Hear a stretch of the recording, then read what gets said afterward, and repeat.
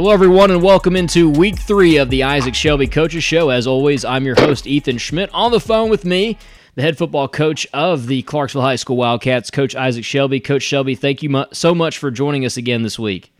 I appreciate it, man. Thanks for what you do for the kids. I wouldn't really be a show if we didn't have you, though, so I guess that's part of it. You have to join me each week, but I do appreciate you being here, Coach. As you know, we have Sheepdog Customs Incorporated as our main umbrella sponsor here, Coach Conway and Company. We appreciate them being a part of the show and a part of the Clarksville High family. And we also have another sponsor here, Barker Beef, our T-Bone of the Week. Coach, that's where we started off last week. Let's go ahead and start off this week. I know we had a few pretty good hits. I think Jack Stein's name should be brought up in there. Gavin Phillips had some pretty big hits. Cal McKay, again, another name on there. So who would you give your T-Bone of the Week to? A T-Bone of the Week going to Jack Stein on special teams this week. He's a freshman for us that he kind of got pushed in because of coronavirus and ran down there and did a really good job for us. His brother played for us a couple of years ago. He was a really good kicker. Jack is definitely the better tackler of the brothers of the Stein family, for sure. But Trevor was a really good player, too. I'm sure Trevor, if he listens to this, will definitely have to now know that his little brother can hit harder than him a little bit. Yeah, I've never seen Trevor do that before. But Jack had a big one on the punt. I'll tell you this much. That's never a sign for a big brother. They want to hear that their little brother hits harder than them. I know my big brother would be very upset if he heard those words. So sometimes the truth hurts. So. Absolutely, Coach. Well, let's go ahead and look back here at Springfield this past week, one of the oldest rivalries in the state of Tennessee, one of the oldest in Middle Tennessee. It was the 97th meeting. Springfield, they came out hot. Go up 13-0 right there at half. Able to score one touchdown in the third quarter there, but it was all Springfield. Also added a field goal for us. Final score 27-10. Coach, a lot of things that can be worked on. What did you see from your team? What do you want to improve on? I think we had a chance to grab the momentum there after Robert's long pass to Ben Moore.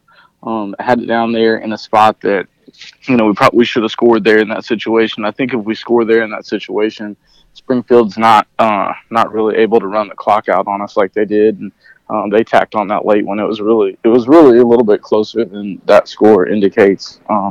In the first half, we just had 3 bad plays on defense and turned them into points. So I mean, the name of the game is points, and our mistakes turned into their points, and then when we got in the red zone, we made some mistakes that didn't turn into points. Coach, they had Devin Crenshaw, who I thought was probably one of the best hard-nosed runners that we've seen. Obviously, only 2 games in, but Devin Crenshaw, he looks like he should be a fullback. He's like a throwback fullback playing quarterback, but he's able to run pretty well against us. Yeah, he really was. He's strong. He's athletic. He saw the gaps, and when we jammed it up, he bent it outside. He's a really good player. So I think he's a junior, so we'll have to deal with him again. But no, I was super impressed by him and their backs, and I thought they did a really good job. I thought our linebackers really did a good job, though, against those against the running backs. I think they tackled very well because Crenshaw was really the only person that really found the end zone other than that screen pass. I thought Cal McKay and Chris Bagatini, even Diego Buck, those were 3 of our top tacklers. Bagatini and Buck both with 10, and Cal McKay with 8 tackles. Really getting in there on those running backs was just really Crenshaw, but I thought that the linebackers were really getting in there and making some havoc on those running backs. Yeah, they did. Toward the end of the game, they got off their keys. That's something we're going to talk about with them and kind of fix that. I think the disappointing thing was we did not have the attention to detail necessary to win a game like that. And then that's something it's an easy fix if they want to fix it. But it's definitely going to be pointed out, and this is going to be a very difficult week of practice for those guys. Coach, you mentioned a little bit, you said Robert Riley completing a pass to Ben Moore this past week. Normally we have a full room, a full meeting room, but the time that the game rolled around, we had 42 players dressed due to reasons with COVID. Just something that's kind of unforeseen because to start the week, a lot of those kids were there, and then by middle of the week, we were looking around wondering who was going to be what and who was going to play, and Robert Riley was one of those players normally playing receiver in at T-back because Jared Buchanan wasn't there. Jamari Cobb's still getting healthy. So for you, seeing how some of those players were able to adjust? Obviously it might have been their first time there, but how do you think some of those players were able to adjust to new positions? I think they did an okay job. The T-back's the hardest one because Jamari's out. And then Jared had issues, and after the JV game, we thought we may start James Dalrymple at that spot, and then he ended up getting sick later in the week. So definitely got tired of my phone beeping last week because every time it did, we lost a player or two, or whatever. But it's kind of forced some guys into roles that they wouldn't normally be in, and hopefully, one day when this virus is finally over, we'll have a bunch of experienced guys that, got some experience playing as a freshman, because we had a bunch of freshmen that had to play the other night. Absolutely, Coach. What did you take away from this game against Springfield? We won't dwell on it much after this, but what did you take away from your team and what you're hoping that they can do as the season goes on? It's attention to detail on some very small things, and it's not something that we can fix for them because it's not Little League and we can't stand out there with them. They're either going to have to choose to fix it or choose to get the result that they got Friday. Hopefully they'll choose to fix it, but they just have to lock in better on stuff like that, especially big game situations like we had the other night. We just didn't do a very good job of it, and ultimately that's my fault because I'm the head coach. So we'll get it fixed one way or the other. All right, Coach, we're going to take our first break in the show. When we come back, we're talking a little Warfield Shield. We have that coming up. Stay with us. Coach stays with us and talks a little bit more about that after the break.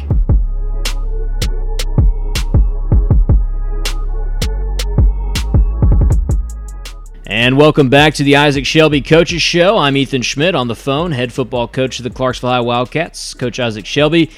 Coach, a lot of times when we talk about the team we're about to play, we say the team from down the road, we say the red team. We don't really call them by their name. This is the Warfield Shield game. It's between Clarksville and, as you'll say probably many times in here, and the red team. How do you get this? What does this game mean to you as a coach? I know you never played in it as a player, but what does it mean to you as a coach for your team when they get in this game? It's a big deal. I mean, we talked about rivalries last week, and they built Rossview the year after I graduated. So, I don't have any playing experience in this one. I know some of the younger coaches do, but, it's just a big game. The school zones are adjacent. So a lot of these kids know each other from elementary school, middle school, church, baseball, you name it. So they know each other really well, which adds it adds a intensity for them that last week, for them, not as much because, they don't know those Springfield kids quite as good, but it adds a little bit to it.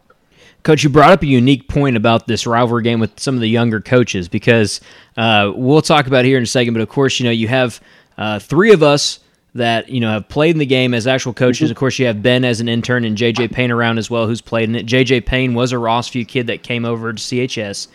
So you have five of us on staff that have wore purple and gold in that rivalry, but now you also have two coaches that wore red and gold in that rivalry, and Isaiah Johnson and Jim Irwin. I know they're through and through Wildcats after getting a good time to spend with them and talk with them, but how unique is that for your coaching staff and for this game to have so many faces who, two of them have been on the other side of it, but most of them have that Clarksville High experience with it? Yeah, it's a pretty unique situation. Jim came on. He was a student teacher at the school last year, and we're really trying to find teachers in the building that helps out. And he happens to be really good friends with Coach Sickle because they played against each other in this rivalry in high school. And Jackson Hadley and some of those guys, and so we brought him on, and then and Isaiah. Kind of the same deal. He finally got done playing, professionally and moved back to town. And he called Kyle, and he came over to my house and we kind of talked a little bit. And then I called Jackson Hadley and some of the other guys that knew him, and he got a glowing recommendation for those guys. And I think he's really helped our team out a lot. I think the kids enjoy being around him. really positive, sometimes like too positive, you know, but he's super positive, and the kids enjoy being around him, and he brings a lot of energy every day to practice. Yeah, I love seeing Isaiah out there. I think he gets me fired up as a coach too sometimes when I have him out there. Coach, I think if you punched him in the face, he'd just smile at you, you know, because he just smiles all the time. It's crazy. Unless he had his uniform on, then he'd probably get ready to fight with you. Right. You can feel that when he's out there. Coach, I've been on the I have probably one of the worst memories of the Warfield Shield game because I played in the first ever Warfield Shield game. And if you know some history about that, that means that we were also the first team to ever lose the Warfield Shield game. How do you talk to your kids? I know for me, I always have that kind of like that just bad taste in my mouth about this game, but how do you talk with your kids and get them ready for this type of rivalry game, but also remind them that, like, hey, this is only week 3. We still have a full season ahead of us. This is an important game. It's big for everything that you think of, but, you know, hey, we have to do everything right. Well, there's a lot of hoopla that goes on with it that, you know, leads up to the week at both schools, I'm sure. But at the end of the day, like, you know, the clock is the same, the score is the same, the rules are the same, like the field's the same, like the game part is all the same. So while it's fun for the kids to do all that stuff, and, you know, they should have a good time with that, you know, come 7:00 on Friday, it's just a football game, you know, and you can't lose your head about it, you know. Yeah, absolutely, Coach. Seeing Rossview, knowing that they're coming to this game 0-2, a little bit deceiving because they did take on Wilson Central. They took on Riverdale. These are two pretty talented teams, two pretty good teams in the state. You know, what do you look at for Rossview? How do you look at it coming into this one? They played a really tough schedule. You know, most teams that would open up with Wilson Central and Riverdale would end up 0-2 anyway, you know. They play a really, really tough schedule. I think Coach Hood does a really good job. He's, you know, his kids are always disciplined. You know, it's going to be a fun game for sure. But I enjoy coaching against him because, you know, he does do some unique things each year that kind of give you trouble. And he's just a good football coach, and his whole staff's good too.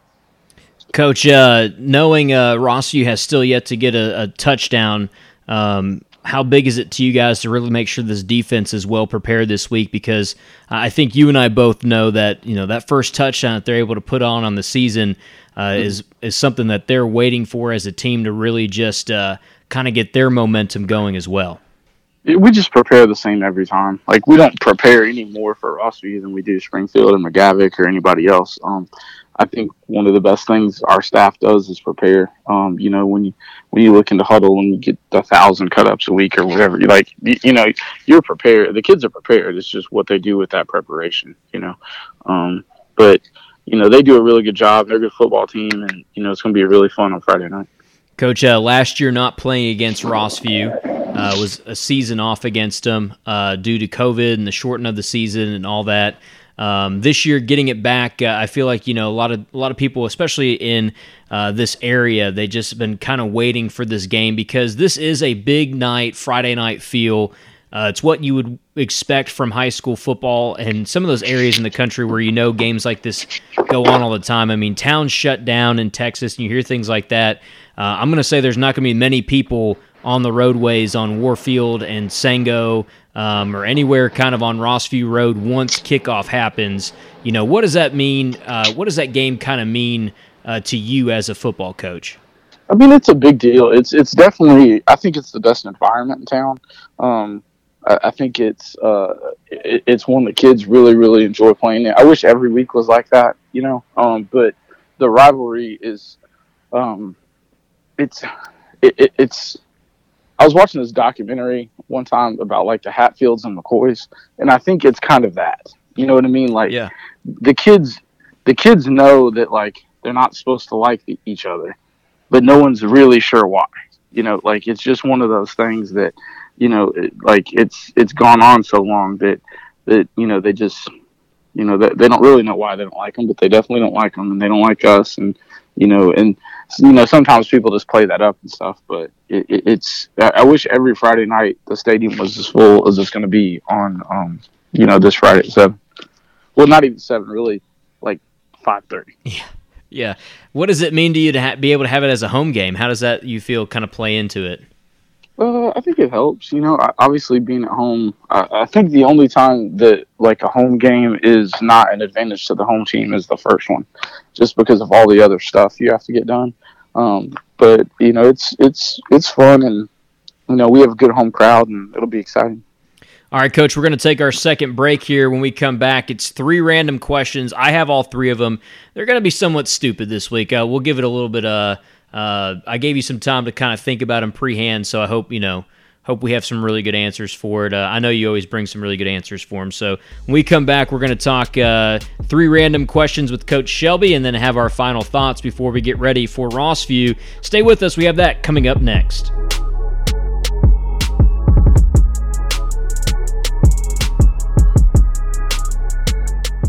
All right, everyone, welcome back to the Isaac Shelby Coaches Show. It's kind of the time that everybody, I think, looks forward to, because we've had some really fun off-the-wall answers. We have some really weird questions for you, Coach. I think some people might just fast forward through this podcast to hear this portion of it. Well, whatever. That's fine, as long as we have a couple sponsors that are still working on it. So. Oh, yeah, absolutely. I agree with you on that one. All right, Coach, so my first question for you, sorry, I pulled away from the mic there for a second, but my first question for you is, if you won the lottery, I think Powerball is almost $300 million. If you won the lottery, what would be a crazy purchase you would want to make? Not a big lottery guy. I would probably say... I'd probably say a boat. I think I would never buy a boat unless I won the lottery. But a boat would be like a really nice boat that could go out in the ocean and do all kinds of crazy. That would be fun. I would probably go with a boat. My grandfather used to really be into. He used to really like El Caminos.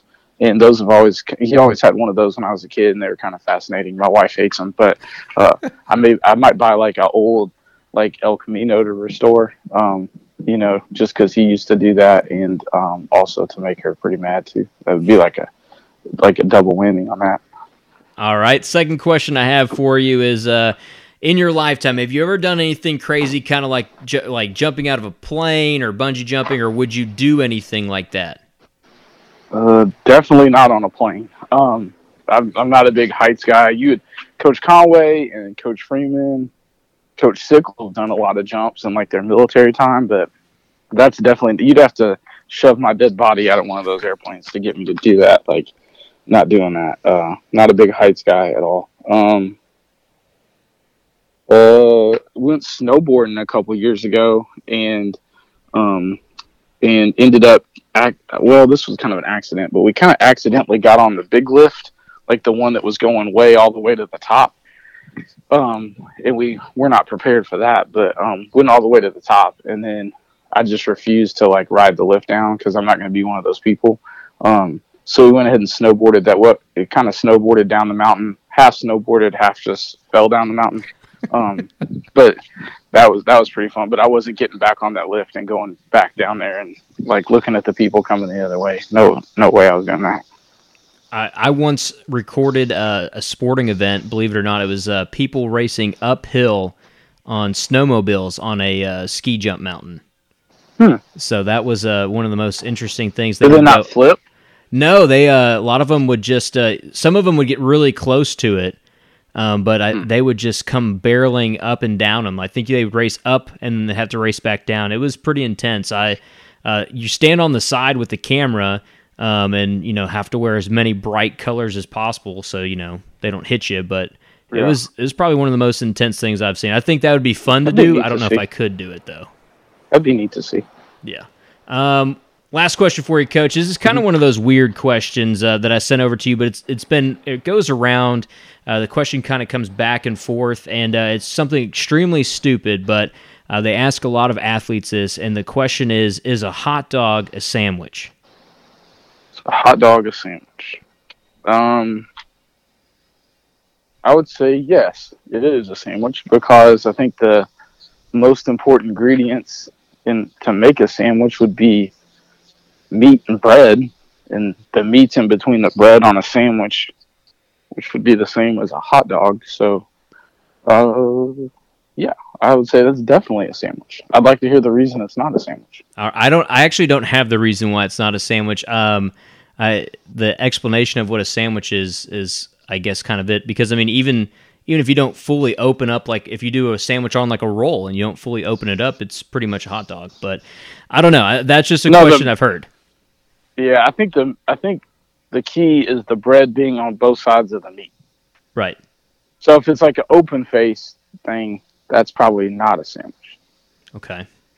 I think the bread has to be on both sides. All right. But that's not, I don't know. It's not like official or anything. That's just what I'm guessing at. All right. That's our official statement from right now at least. Yeah, it's a sandwich. I will think on that later. Okay. But yeah, I'd put my money on yes, it's a sandwich. All right, Coach. So we'll end the show like we normally do. Any final thoughts heading into week 3 here? Get there early Friday. It's going to be a big deal. Tickets are GoFan still.